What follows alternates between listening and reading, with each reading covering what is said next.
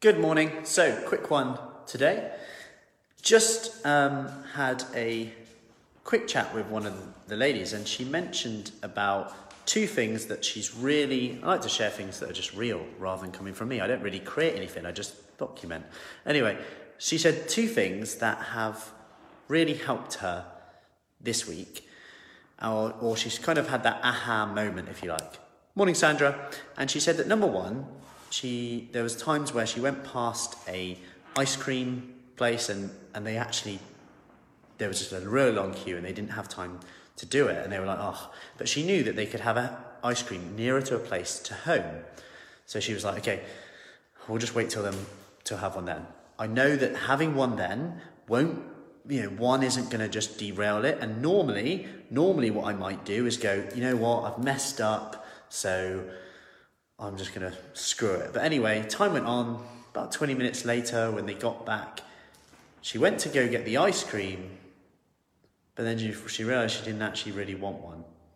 Now, the lesson from this is actually, one, permission. Give yourself permission to have something. Because there's a difference between saying, I can't have that, versus, I'm not going to have that. Okay? There's a difference between saying, I can't have that, versus, I'm not going to have that. Because if you're choosing not to have that, it's your choice, and you're just aligning your actions with how you want to look, how you want to feel, how your energy levels want to be, and that's fine. You do you. Whereas when you say you can't have it, it almost can sometimes become, for some people, and some people that saying they can't have it doesn't work, but this is something called, that stems and kind of linked with urge surfing. Hi, B. So urge surfing, if you haven't heard of that, is essentially when you get that urge to snack, we all get that urge sometimes, where you're like, oh, I just feel like something. You just don't try and ignore the urge. You actually accept it, and you just think about that urge, and you say, you know what, I'm actually going to just see how long this urge lasts for. Because isn't it interesting when we consider, okay, how long did my last urge to snack last for? Often we just do what the urge says, right? You get the urge, and then you'll just do what it says. When actually, when you think about, okay, let's just ride the wave a bit. I'm just going to see how long it lasts for. See how I feel. And chances are you're then in control a bit. Then you can make a decision, maybe wait 20 minutes.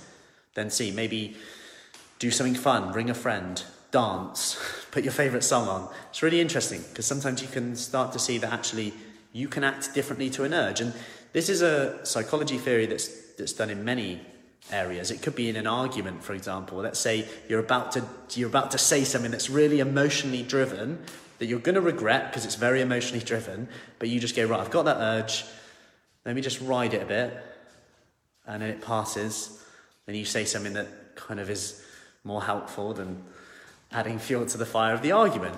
But my point is, if you get a chance today, if you get a chance this weekend, just try and surf the urge. And even if you surf it for 5 minutes, if you like, and just go, okay, I've got that urge, how long does it last for? Try it. And just see how you feel. Give yourself permission to have it, but it just helps us become a bit more mindful about the choices that we do have that we think aren't in our control. And for some people, they need a bit more triggers in response to this, because so maybe what you could do is just write down either a list of things that make you happy. So it could be dancing, could be meditation, could be reading, could be bringing a friend. Write them down and keep them where you would normally go when you're in that zone of snack mode. Maybe you've just come home from work, maybe you're procrastinating over something, whatever, you walk into the kitchen for a cup of tea and you see a half-eaten apple, as I do, and you go and grab the apple.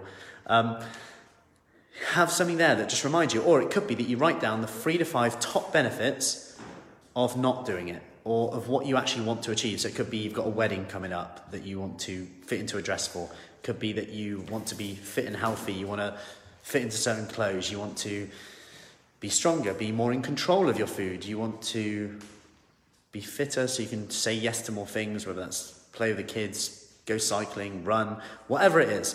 Write down the top 3 to 5 benefits that are important to you. They have to be important to you. And just have them and stick them in places where where you go, where you're in that mode, where you snack and you don't really know you've done it. Ever get that?